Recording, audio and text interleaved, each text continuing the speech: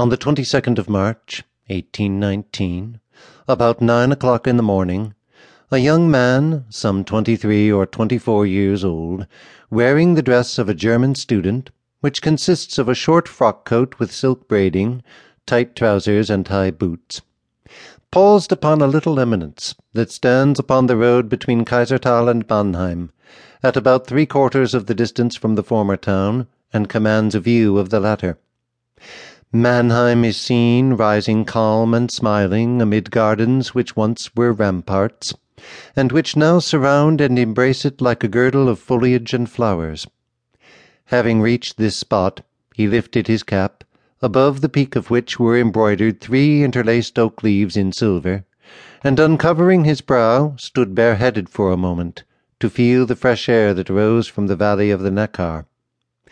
At first sight his irregular features produced a strange impression, but before long the pallor of his face, deeply marked by smallpox, the infinite gentleness of his eyes, and the elegant framework of his long and flowing black hair, which grew in an admirable curve around a broad, high forehead, attracted towards him that emotion of sad sympathy to which we yield without inquiring its reason or dreaming of resistance.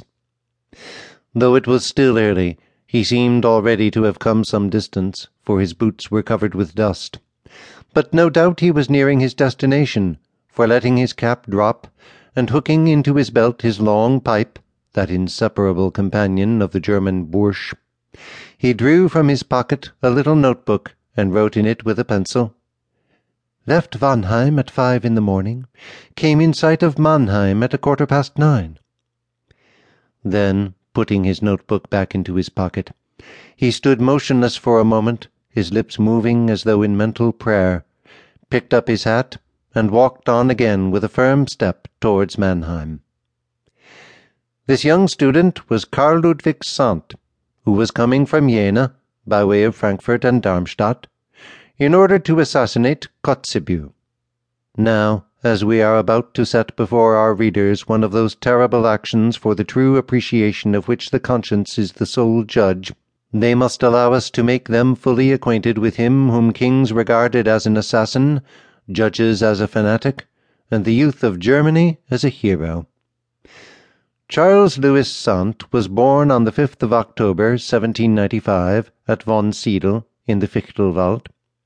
He was the youngest son of Gottfried Christopher Sant, first President and Councillor of Justice to the King of Prussia, and of Dorothea Jane Wilhelmina Schopf, his wife.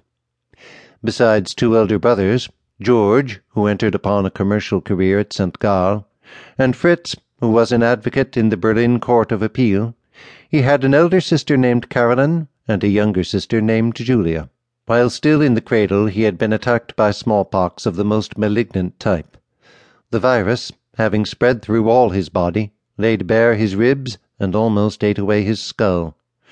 For several months he lay between life and death, but life at last gained the upper hand.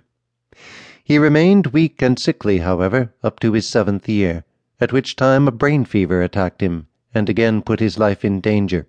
As a compensation, however, this fever, when it left him, seemed to carry away with it all vestiges of his former illness.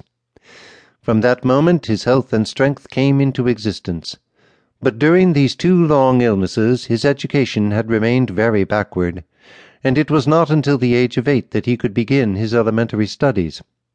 Moreover, his physical sufferings having retarded his intellectual development, he needed to work twice as hard as others to reach the same result. Seeing the efforts that young Sant made, even while still quite a child, to conquer the defects of his organization, Professor Salfranck, a learned and distinguished man, rector of the Hof-Gymnasium, conceived such an affection for him that when, at a later time, he was appointed director of the Gymnasium at Ratisbon, he could not part from his pupil and took him with him. In this town, and at the age of 11 years, he gave the first proof of his courage and humanity. One day, when he was walking with some young friends, he heard cries for help, and ran in that direction. A little boy, 8 or 9 years old, had just fallen into a pond. Sant immediately, without regarding his best clothes, of which, however,